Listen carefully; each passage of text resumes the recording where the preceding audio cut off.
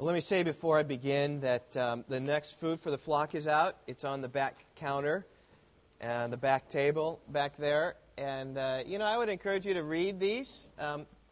I do write an article, which I think is always strategic for our church, trying to give our church direction. But oftentimes, page 3 is my favorite in here. It's a Families in the Flock. And the Kolaks are the featured family this month. And Dan Scott writes those up. So if he ever comes to you and says, boy, we'd like to do a story on you, can you please say, yes, absolutely. And it's just an encouragement to us all if we just feature a family each week. So read that after the sermon. That would be fine, after the service. Maybe during the potluck. Maybe when you're standing in line back there, you can have that. Well, our text this morning is Matthew chapter 22, which is the parable of the wedding feast. And I simply want to affirm to you that I love weddings. I love the whole ceremony of watching the face of a groom as he sees his bride coming down the aisle. I love watching the bride adorned in beautiful white as she comes to the altar. I love hearing the vows of a man and woman pledging their lifelong love and fidelity to one another. I love how this pictures the church of Jesus Christ. And I love the banquet afterwards. I like the fun and the food and the cake. In fact, a week ago I had an opportunity to attend a wedding, which some of you were at. And at the reception, they had some of these things on the table. You know what these are?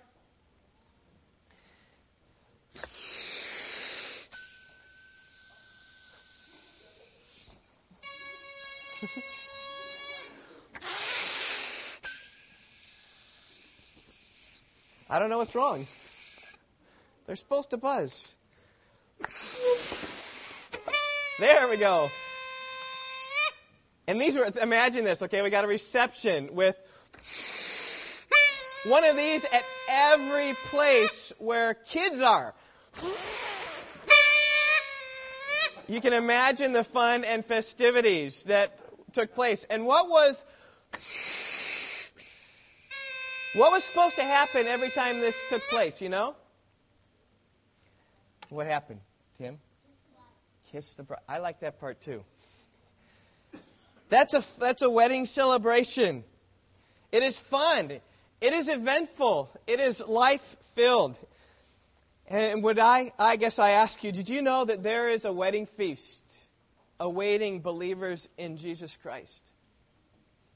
Do you know there's a wedding feast that's going to be far more pleasurable and joyful than a wedding feast that perhaps you have ever attended? There are going to be far more people there in attendance than you've ever seen before. There's going to be far more joy, far more meaning, far more balloons and noisemakers, far more kissing and celebration.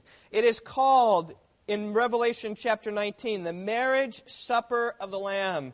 It's the time which the church of Jesus Christ, the bride, is married to Jesus Christ forever, for eternity. And best of all, you're invited. You're invited to come and enjoy that wedding. You're invited to come and be part of that wedding, to be the bride. And I simply ask you, do you want to come? How many of you want to come? I'm sure all of you do. I trust you do. If not, your heart's hard. In fact, in my mind, really, it's difficult for me to conceive of why anyone would not want to come to the greatest party ever thrown.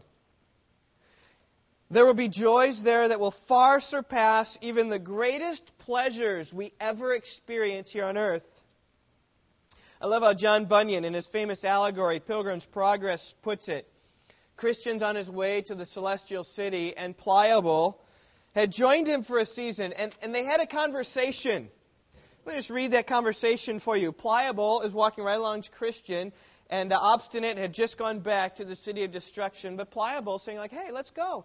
And Pliable says, Christian, since there's none but us two here, tell me now further, what are the things to be enjoyed whither we are going? And Christian said, I can better conceive of them with my mind than speak of them with my tongue. But since you're desirous to know, I'll read of them in my book.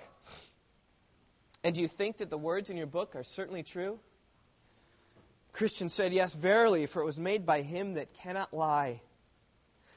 Well said, what are they? And Christian says, and this is typical of what the wedding feast will be like. He said, there's an endless kingdom to be inhabited. Everlasting life to be given us, that we may inhabit that kingdom forever. Well said, and what else? And there are crowns of glory to be given us, and garments that will make us shine like the sun in the firmament of heaven. And this is very pleasant. What else? Christian says there'll be no more crying nor sorrow, for he that is the owner of the place will wipe all tears from our eyes. And what company shall we have there?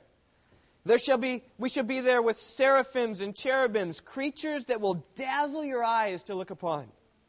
There also you shall meet with thousands and 10,000s that have gone before us to that place. None of them are hurtful, but loving and holy. Everyone walking in the sight of God and standing in His presence with acceptance forever. In a word, there we shall see elders with their golden crowns. There we shall see the holy virgins with their golden harps. And there we shall see men that by the world were cut in pieces, burned in flames, eaten of beasts, drowned in the seas, for the love that they bore to the Lord of this place. We will see them all well, and all clothed with immortality as with a garment. The Bible says the hearing of this is enough to ravish one's heart. Right? To ravish your heart. But are these things to be enjoyed? How shall we get to be sharers thereof? Christian said, the Lord, the governor of the country, has recorded that in His book, the substance of which, if we be truly willing to have it, He'll bestow it upon us freely. And that's why I say you are invited if you're willing to have it. If you're willing to trust that Jesus Christ paid the atonement for your sins, you will be there and enjoy the wedding feast of the land. And Pliable says this great statement. He says, well, my good companion, glad am I to hear of these things. Come on, let us mend our pace. Okay, you got to be a Bunyan fan. Come, let's mend our pace. Let's get on. Let's get going to that place. And I say you're invited to that place. And I trust it's your heart desire that you want to come. But you know what? Not all who are invited want to come. It's inconceivable to me how that great place where we can go, we're invited. How many don't want to come? There are many who receive their invitation and they discard it. There are many who receive their invitation and have no desire to come at all. In fact, it makes them even angry a little bit. And it's really this reality that Jesus told here in Matthew chapter 22. It's the third parable in a series of 3 which were meant to really provoke and attack the Pharisees of the day. The first one came in Matthew chapter 21, verses 28 through 32. It talks about the parable of the 2 sons. The one said, yeah, I'll go, I'll do what you say, and then didn't do it. And the one who said, no, I won't, but then did. And Jesus said, you all are like the one who pledges allegiance to God but doesn't obey and do what you say. The second parable was in verses 33 to 46. It is the parable of the wretched vine growers who killed the son of the owner of the vineyard. And the message of that was very clear, right? The stone which was the builders rejected became the chief cornerstone. And he's talking against and about the Pharisees, and they clearly understood this. Verse 45, he was speaking about them, and they knew it.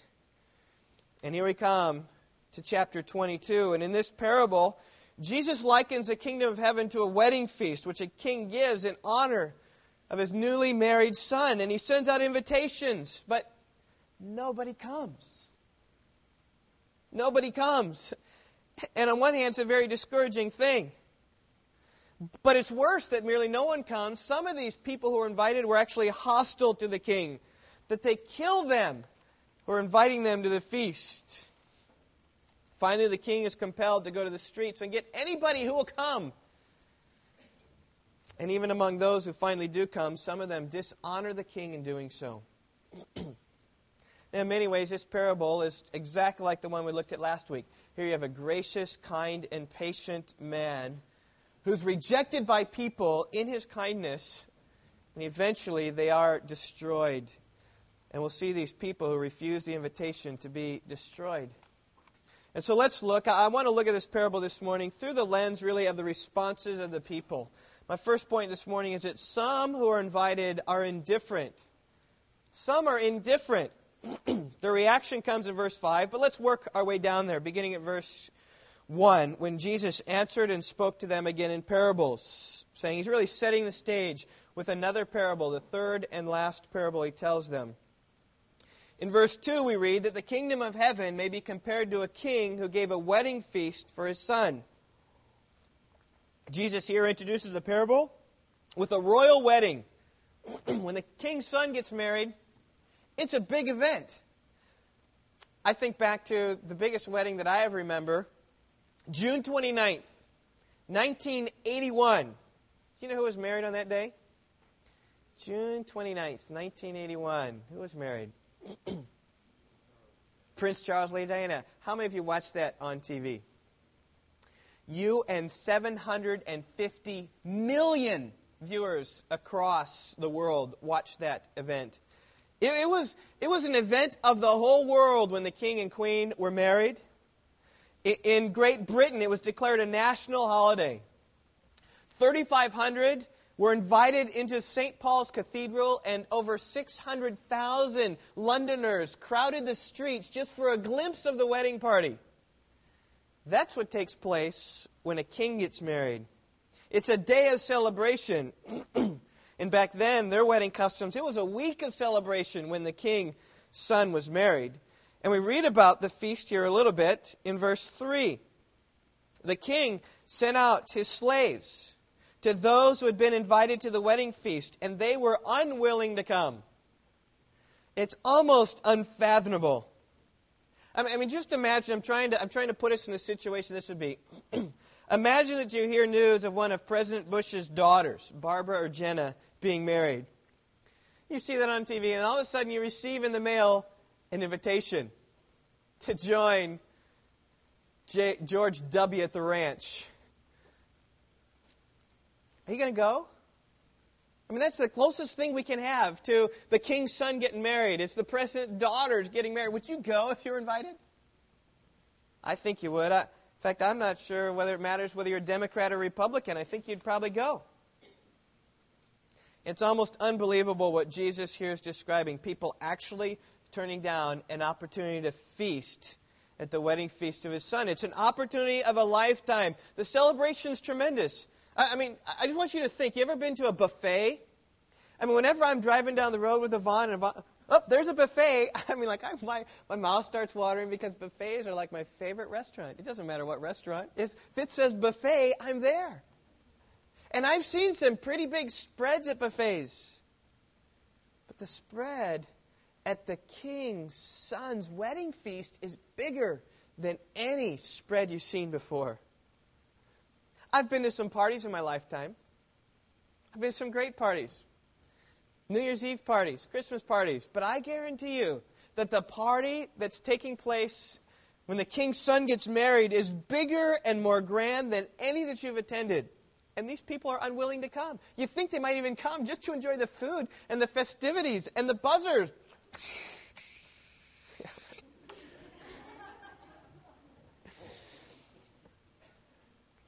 In verse 4, we see the tremendous patience again and the kindness of this king.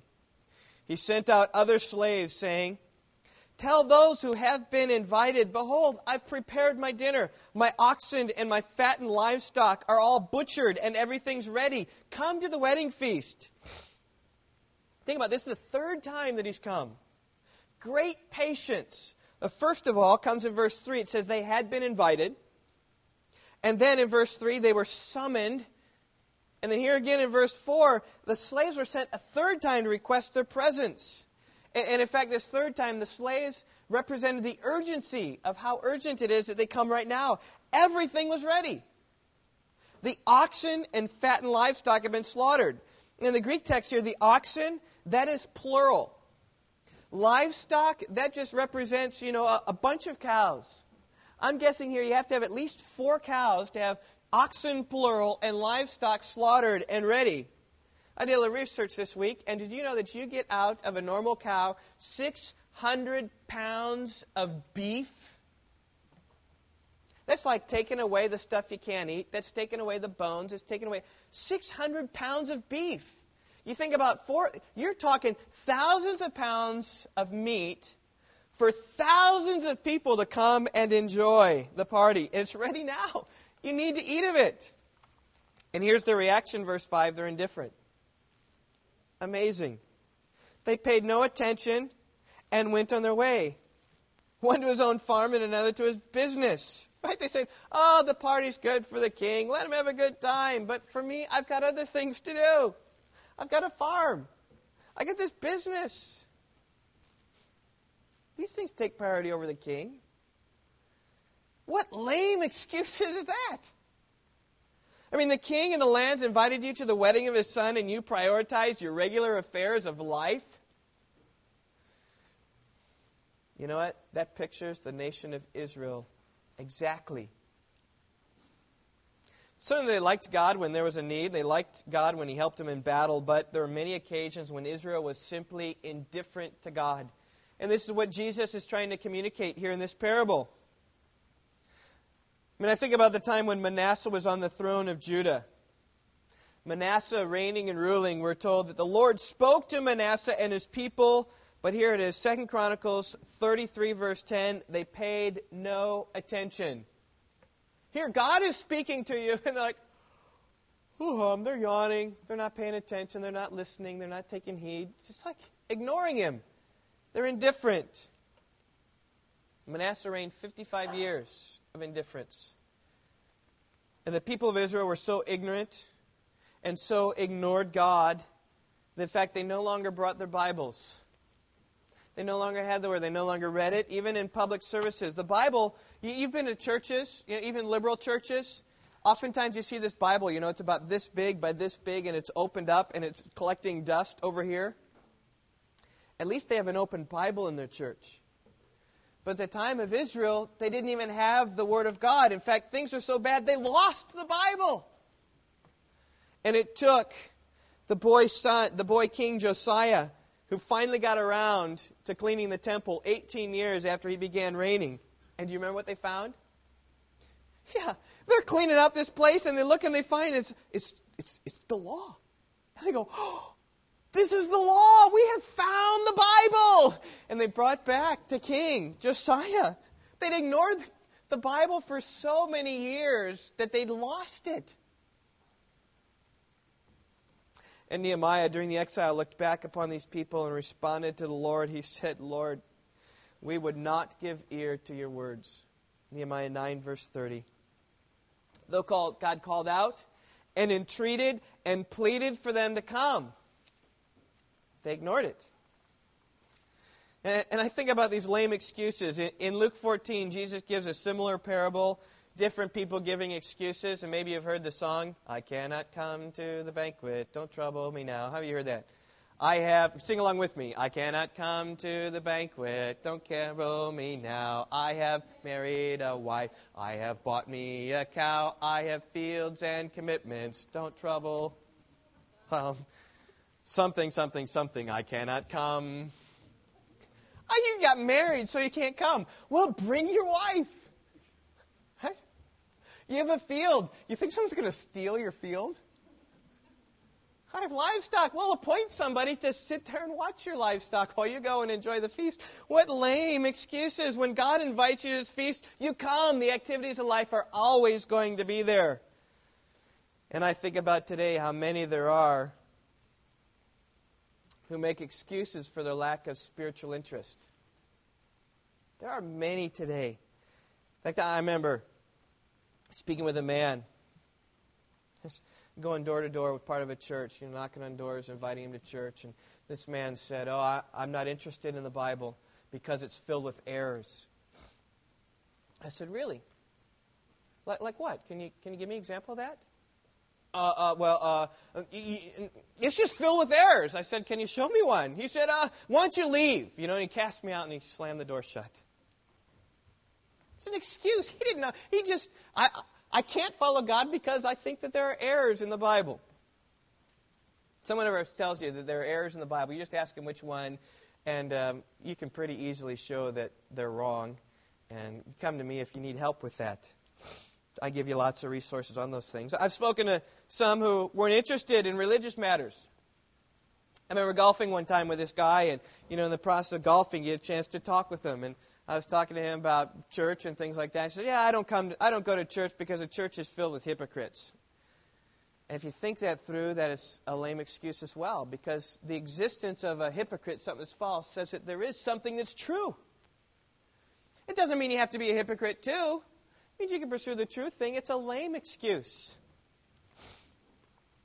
As a pastor, I get calls all the time. People looking for help with sometimes. I got a call this week. Somebody.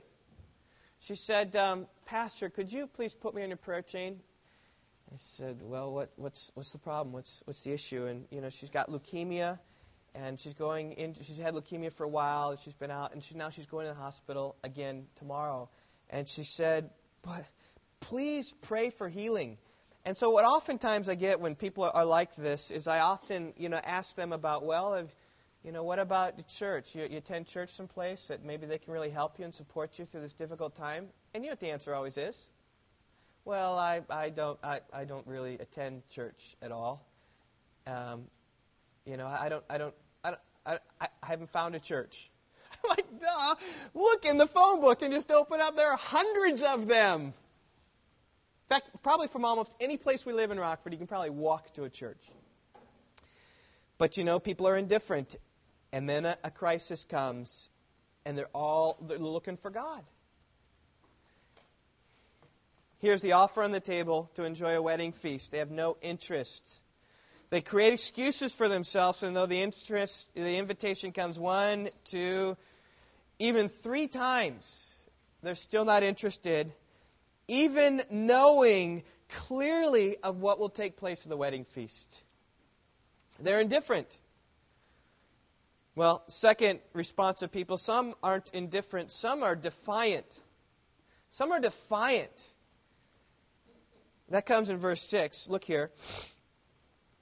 "And the rest seized his slaves and mistreated them and killed them."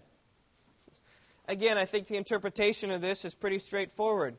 He's saying here the same thing he said in the parable of the landowner. The landowner was kind and reasonable and patient with people.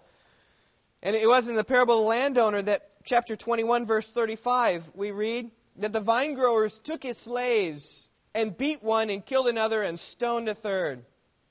They were unthankful, obstinate against the owner. They're rebellious. And in fact, they treated these slaves who are somewhat just the messenger. They killed the messenger. It's a reflection upon how Israel treated the people of God so poorly. And verse 6 is the same thing. The invitation goes out and says, "Come, enjoy a feast with the king." And they're killed, mistreated. It's always been the case. Last week I gave you a few instances of how Israel hated her prophets. Let me give you a few more this week. When the righteous king Hezekiah came to reign, he said, we've not celebrated the Passover for quite a long time. Because during the reign of Manasseh, the Bible was lost. They didn't have anything. And so he said, let's celebrate the Passover. And so he planned this huge celebration back in Jerusalem for the first time in years. And so he sent these couriers out throughout all of Israel, throughout all of Judah, to say, hey, why don't you come? We're going to celebrate the Passover now in Jerusalem. And you know how those couriers were received? 2 Chronicles 30, verse 10. Some people laughed them to scorn and mocked them. Why would we do that? You think that celebrating the Passover is a good thing? They were laughed to scorn. You guys are so foolish. Why would we do that? God's not a real God. They just laughed him and mocked at him. A testimony. 2 Chronicles 36, verses 15 and 16. The testimony of Israel is this: the Lord, the God of their fathers, sent word to them again and again by his messengers, because he had compassion on his people and on his dwelling place. But they continually mocked the messengers of God, despised his words, and scoffed at his prophets. For centuries, God had extended to Israel an invitation to come and enjoy God. Isaiah had said, "Ho, everyone who thirsts."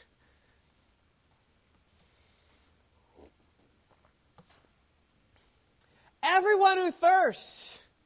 Are you thirsty? If you're thirsty, God says, "Come to me and drink. Come to the waters. You have no money. Come, buy and eat. Come, buy wine and milk without money and without cost. Incline your ear, come to me. Listen that you may live. I will give an everlasting covenant to you according to the faithful mercies shown to David." Come, come, come. And what did Israel do? They despised the prophets and they hated him. Jeremiah said it like this: "The Lord says, call to me and I will answer you. I will tell you great and mighty things which you don't know. I'll cleanse you from all your iniquity by which you have sinned against me. And I will pardon your iniquities by which you have sinned against me, and by which you have transgressed against me. It shall be to me a name of joy, praise, and glory before all the nations of the earth, which shall hear of all the good that I do for them. They shall fear and tremble because of all the good and all the peace that I will make for it." He's putting out here the wedding banquet. He's putting out here just joys and happiness. Wine and milk and honey without cost. I was reading yesterday about Google. People are longing to work for Google. One of the reasons is because they're a wealthy company and they're doing very well. But you know at Google, they give free lunches to all their employees. Right? You go there and you work and you just kind of buy your honey and your bread and your meat and your drink without cost. You just show them your badge, say, "I'm an employee, free lunch." People are longing to get there for that. God says, "I'll forgive your sins. Come to me, your sins will be forgiven." He says you'll have peace with God and peace with others. You'll be a joy, praise, and glory before all the nations of the earth. It's a wedding feast. And so what's God get in return for this gracious, kind offer? What does he get? He gets rebellious, disobedient, arrogant, and hostile people. It's how it's always been. The good news of the gospel, the grace of God in Christ, is always met with hostility. Sometimes met with indifference, a lot of times met with hostility. The early church knew many, many persecutions. The reformers were persecuted a lot. Several of us men in this church have been reading this book, 5 Pioneer Missionaries. And it's just a book. As we think about missions at Rock Valley Bible Church, we're thinking, praying about going to Nepal. We thought it good to really focus the mind of many of the men on this book. Missionaries that went out and were a pioneer to work. Where there wasn't a work before, they went out and they labored in a place that was hard. We read this past week about William Chalmers Burns. And it tells here before he went to China of what took place when he went to Ireland. He crossed the Irish Sea and came to Ireland, and he sought to bring the gospel to Roman Catholics. And it requires no small amount of courage, his biographer writes, and tact and temper, as everyone knows who's made the trial, to address an unsympathetic and hostile Irish mob. Even today. Mr. Burns was exposed to many, I don't know this word, you got to help me out, opprobrious salutations. What does it mean? You don't know? It's bad, okay? Some bad greetings, okay? Derisive questionings, vehement denials of the statements which he made. So in other words, he's preaching up there and people are yelling back at him and saying, "No, it's not true." Denying him, accusing him. And sometimes the uproar was so loud and long continued that he was obliged to desist altogether. Okay, let me just pretend. Let me try to preach, and you guys say, "No, you're wrong, be quiet." Okay, everybody do that. And I'll be like preaching. Okay, John 3:16 says that I can keep going. You got to be louder. I can keep going. God said that in His Word, and it got louder and louder and louder, and sometimes it got so loud that he had to desist. He had to stop. It was worse than that. It wasn't just people yelling. Often his clothes were torn. Can you imagine John Iverson coming up here and ripping at my clothes to tear them?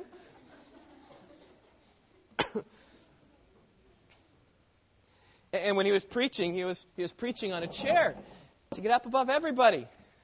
And it says this, it says, let's see, where am I? Not seldom the chair on which he stood was broken. Right? You're going to go after him, you go for his chair. In fact, I read it was later on in here that what he did, he had a pretty strategic deal. He had 3 of his friends behind him. So when the crowd came and pushed him over, he'd like fall back into his friends, and they'd put him back up on the chair, and so he'd keep preaching again.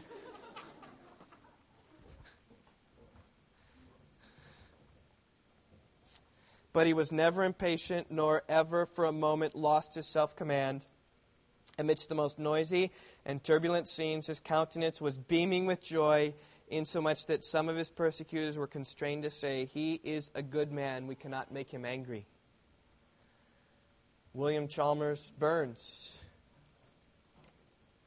In many ways, people are no different today. There are many who are hostile today to the truth. I mean, every month we've given Steve Belanger a platform to bring before us issues of the persecuted church. And if you get the Voice of the Martyrs magazine, this is typical of persecution even taking place today. You know, this guy being beaten by Chinese people. I read in here this guy who was beaten bloody because he's at a church in a Muslim nation because they rang the church bells. Muslims came and went after them. This is the most recent issue here of Pastor Sergei Bessarab, 1961 to 2004. Here he is. He's playing his guitar. He was formerly a prisoner in jail for a long time, and then he became converted. God saved him, and he became a pastor, and he used to, for hours and hours, just love and adore his God. He was one night having his devotions, and a guy came up and shot through his window and killed him. And here he is, his wife and mother over his tomb. And that happens today. In fact, next week is prayer for the persecuted church Sunday, and we're going to pray for the persecuted church. We're thinking about Nepal and going and helping those who are persecuted in such a manner. It happens today when the gospel of grace goes out that people are hostile to it. Even in our country, there are people who are hostile to the truth. I think about the effects of the presidential election. You know, I even read some places in the paper, I think, something about how John Kerry supporters have been experiencing depression because he lost. And one of the reasons why they are is they're lamenting the potential influence that President Bush might have on the appointing of supreme justices in the U.S. Supreme Court. They're fearful that President Bush is going to use the abortion issue as a litmus test. And they hate that because they long for their abortion freedom. And they're fearful. And even they're planning now to make that an issue now, that when that first judicial appointment comes, they're going to pressure President Bush not to make that a litmus test. I think about the homosexual movement today as strongly antagonistic to the truth of God. They use everything in their means to intimidate and press their agenda upon all. And people have always hated God and turned their back on Him because they're defiant. And so I've been trying to think through maybe the illustration about how it is that they refused to come to the King's marriage supper or why they were so defiant. I thought, you know what, the reason why they're defiant is because they hate the King. And maybe the illustration I mentioned earlier about the thought of attending President Bush's daughter's wedding, it's only if you hated President Bush that you would refuse to go. In fact, some of you in this room might not be so fond of President Clinton. Suppose his daughter Chelsea was married. And you got an invitation. Would you go to Chelsea's wedding?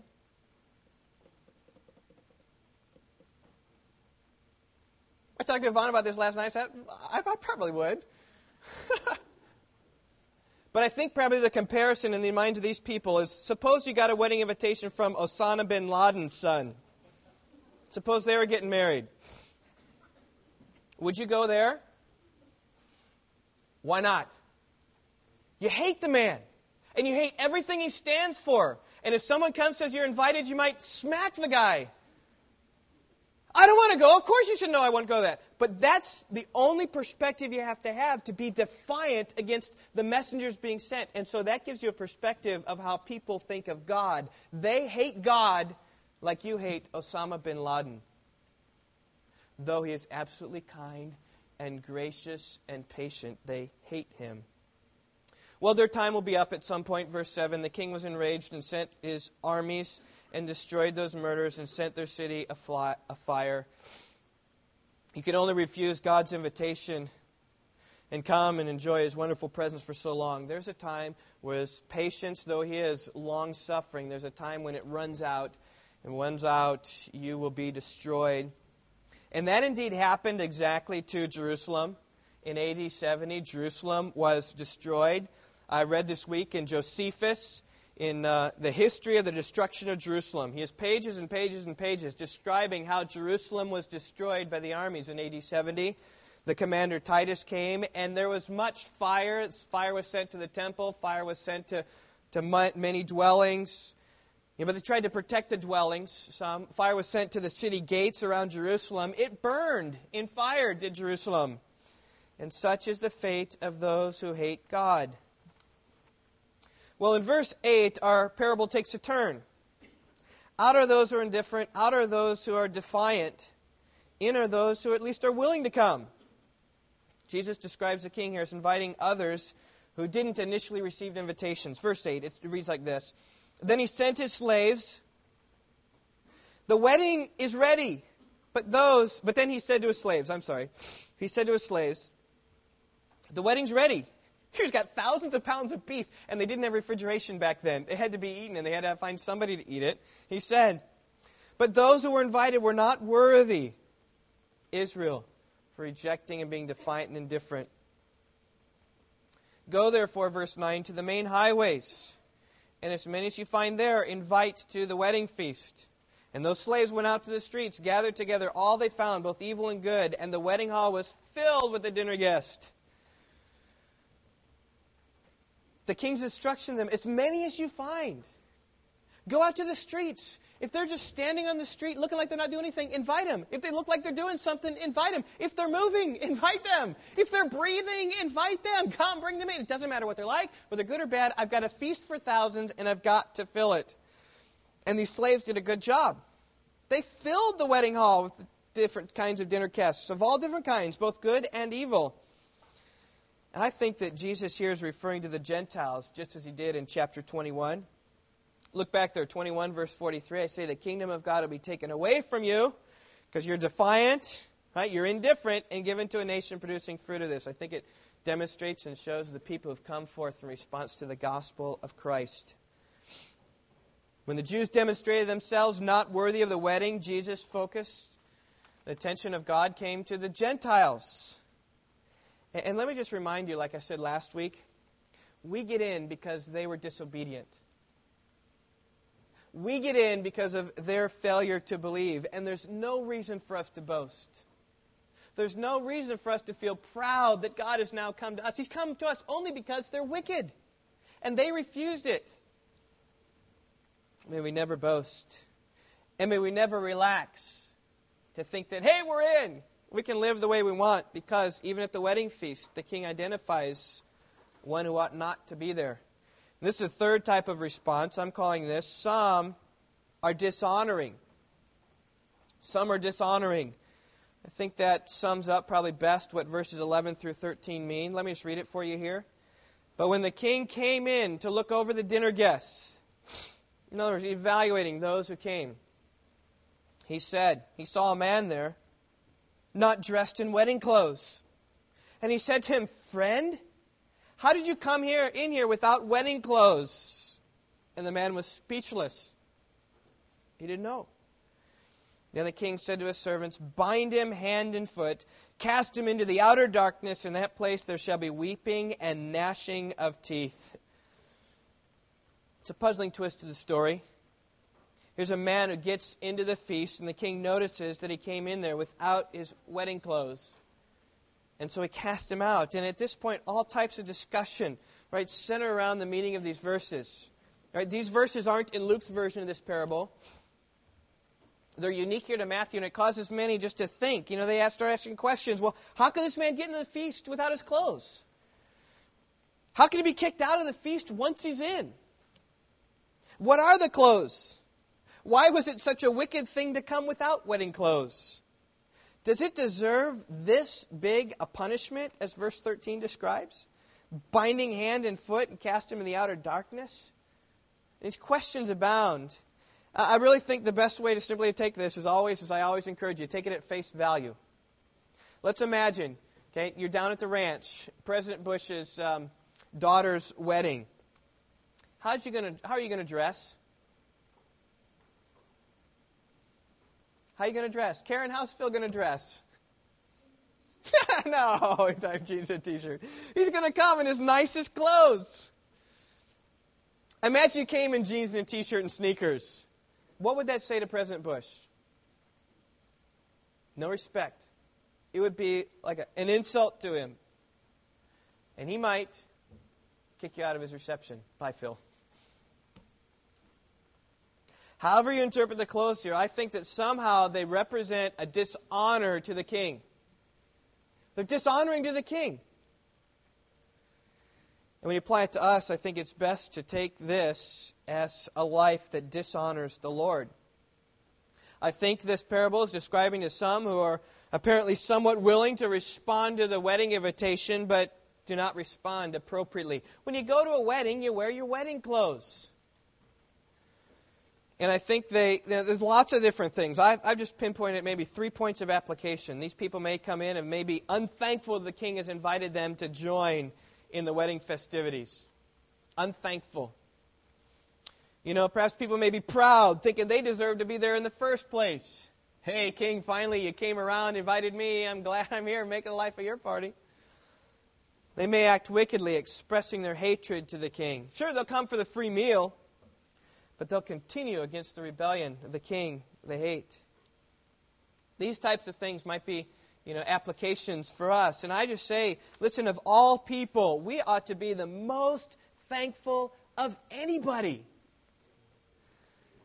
And we need to understand that we come to the feast only because of God's grace and kindness to us.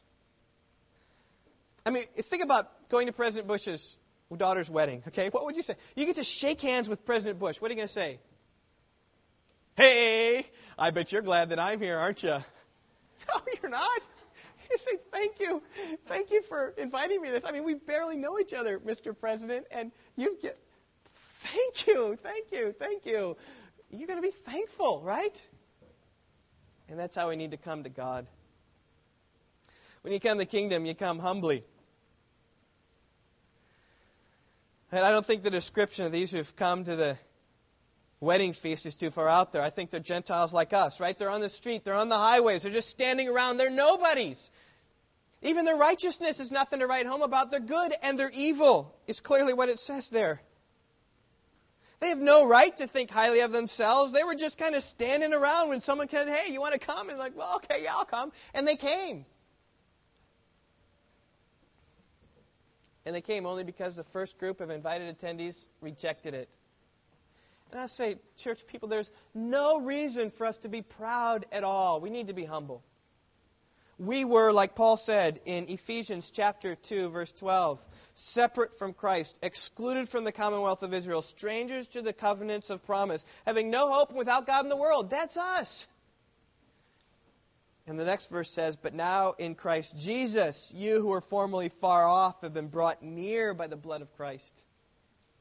It's by the blood of Christ, by His grace, we've been brought near. Though we were strangers, we had no promises to stand on. God is exceedingly gracious and kind to us.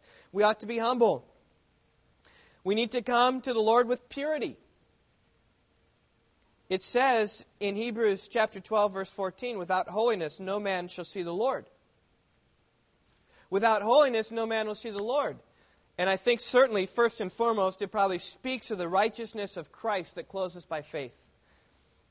The only way that we'll ever enter into God's presence of an infinitely holy, righteous, perfect God is if we have a perfect righteousness that's not our own. That's in Jesus alone. That's the only way. Without holiness, you won't see the Lord.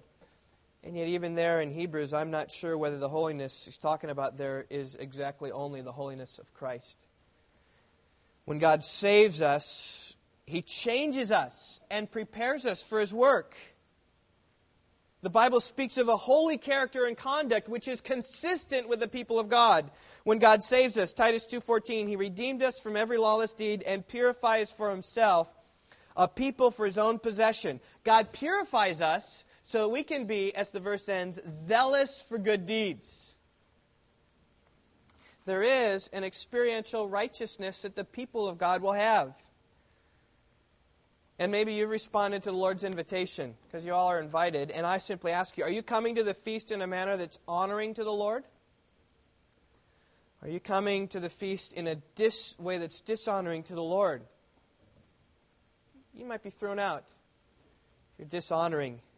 And again, we're not talking about perfection. We're just talking about a life that honors Him. And how do you honor Him as a Christian? You're repentant, right? The sin that you do, you hate. And you say, I hate that sin. And you plead to God and you pray constantly, God, help me. The sin that I do, I wish I wouldn't do. God, but the life I want, I can't, I don't. And so God, help me in that. And God will give you help, and He will produce in you a measure of righteousness. That's the life that honors God, not the life that's imperfect. Not the life that has to achieve perfection, but the life that's constantly sorrowful for the sin that's committed and desires and yearns and pleads and longs to be honoring to the Lord. We don't want to dishonor God, do we? And I think this man was dishonoring God, and he was out. And the punishment is terrible. I mean, verse 13, that's describing hell. I mean, that's similar to how Jesus has described hell elsewhere in Matthew. I mean, the tares get thrown forth, Matthew chapter 13, verse 42, in the furnace of fire. Right? The good fish and the bad fish get thrown into the fire where there's weeping and gnashing of teeth, and time again. This is what Jesus used of hell. If you're coming in a way that's dishonoring to the Lord, we need to come thankful, we need to come humbly, we need to come with holiness. Well, we have one last verse to deal with. Verse 14. I think it really answers the question, well, why is it that people won't come? I mean, they're invited. Why won't people come and celebrate with the King's Son? Why are people going to dishonor God? And I think here comes down to here, verse 14. God is not out of control. He says, many are called. If you have a New American Standard, there's it's many are invited. It's the same word. When the invitation went out, they're called, they're kaleo, they're invited. Many are invited, but few are chosen. Right? When people don't come, it's not because they're not invited. Many are called, he said. And some of them are indifferent. When people don't come, it's because they're indifferent. When people don't come, it's because they're defiant. And some who come dishonor God. Many are called, here it says, but people come because they're chosen. And here's my fourth and final point. Some of them come because they are chosen. Some are chosen. It's the chosen one that gets to come and enjoy the feast. And when people don't come, it's because they don't want to come. But when people come, it's because God has chosen them and gives them a desire to want to come. This is the reality of the age of Israel. This is the reality of our present age. The invitation of the gospel has gone out far and wide.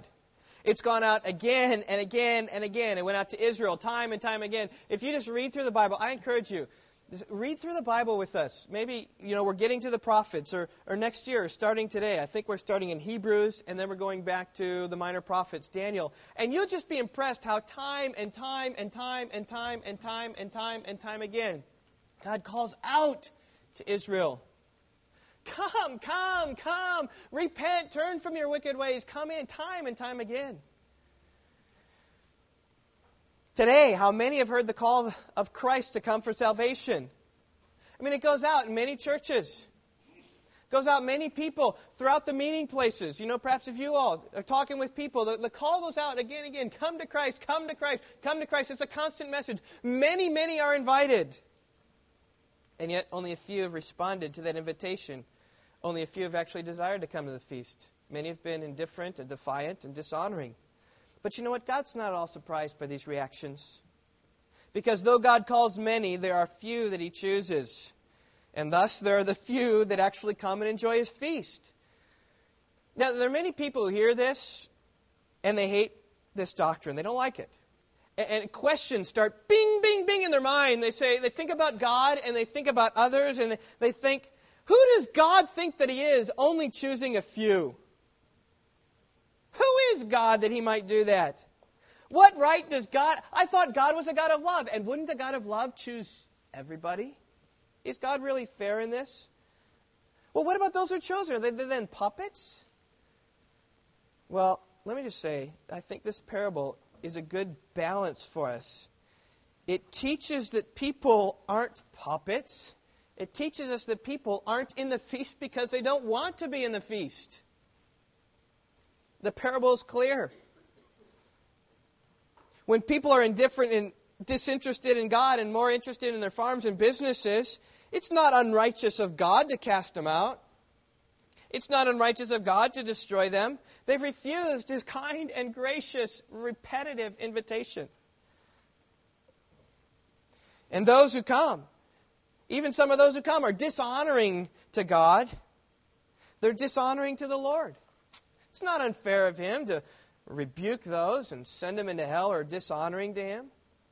And so I encourage you, rather than thinking about this and all of a sudden start thinking about those who don't come, why don't you change your perspective a little bit and think about those who do come? I mean, rather than asking God about those who He didn't choose, why don't you start asking God about those who He chose? And then your questions sound like this. Lord, why'd you choose me?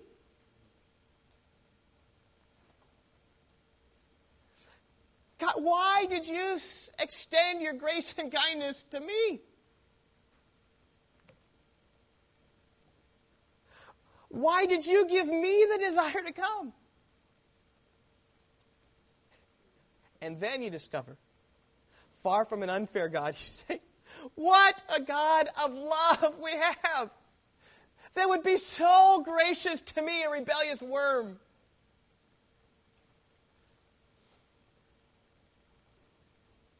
We read in Romans 5 during our prayer time this morning, Romans 5:10, even while we were enemies, God reconciled us to Himself. Now, is that not love? While we're enemies is when He reconciled us to Himself. And when you realize what a tremendous love that God has to elect and choose, you just got to say, God, I am thankful. I am thankful to You. You have been so gracious. I mean, God, it's Your choosing I'm here. I thank You for Your electing love. It ought to make you humble. I'm not anything special, God. There's nothing good in me. In fact, I know in my heart plenty of evil abounds. I see it still. There's no pride in me, God, because it's all of You. It ought to give you a desire to please the Lord with all of your being. Right? Your face ought to be in the Bible to say, God, You chose me and showed me the way of life. What can I do but to respond to You by reading this and doing what pleases You? God, I'm struggling here. I want to please You. Help me, Lord. 2 Corinthians 5:15 says that Christ died for all, that they who live should no longer live for themselves, but for Him who died and rose again on their behalf.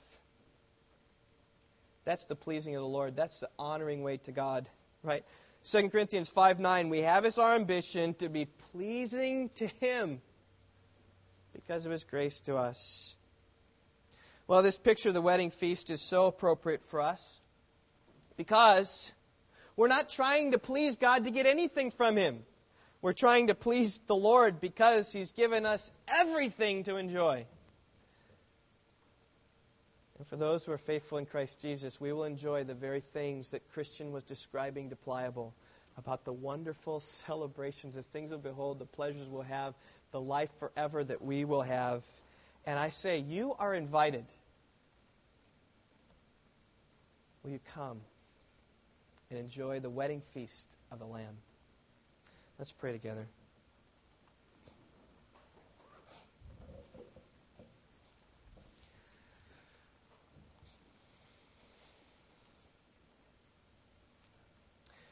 Lord, how perfect does this parable picture Israel? How perfect it pictures the United States. Your invitation goes out far and wide, indiscriminate, inviting all who want to have their sins forgiven to come. How often has John 3:16 been shown at football games? How God so loved the world, He sent His only begotten Son. Those who believe in Him will not perish, but have everlasting life. How often have people turned their cable televisions on to a preacher proclaiming righteousness through Christ alone? And how many times have people spurned that and rejected it? How many times have people heard witness from neighbors and family and yet spurned it and rejected it? God, you've been so good and so kind and so gracious to us. I pray, O Lord, that you would grant us the grace to respond appropriately, not to ignore you, not to be defiant against you, because you are good and gracious. Your mercies are new every morning, even as we began our service in Lamentations when the people were being judged. And Lord, may we live lives that honor you. Work in us, Lord, that we would please you in every respect. I pray that we would be a thankful people. I pray we'd be a humble people. I pray we'd be a pleasing to God people. God, not for our glory, but for yours, as we can only express our love and adoration to you in our thanks. May this be the response of every heart. And if there's hearts here that have heard this invitation go out, and yet in their minds are thinking, this isn't true. I would rather have my own lusts of the flesh. I'd rather pursue my own things. I'd rather pursue my business and my farms and my cows than pursue you. I pray, Lord, today you would convict them of their sin, that tonight when they put their head on their pillow, that they would remember these words, which are your words, come from my mouth, and you convict them of sin, and they cry out to the only one who can save, is Jesus Christ. We pray that, God, that you would do that work here among us. Have kids talk to their parents. God, of those adults, perhaps in rebellion, God, even confess their spouses. God, may in all the ways that we do, may you find the feast fully satisfying, filled with those who love and adore and please you. We pray in the wonderful name of our Lord and Savior, Jesus Christ.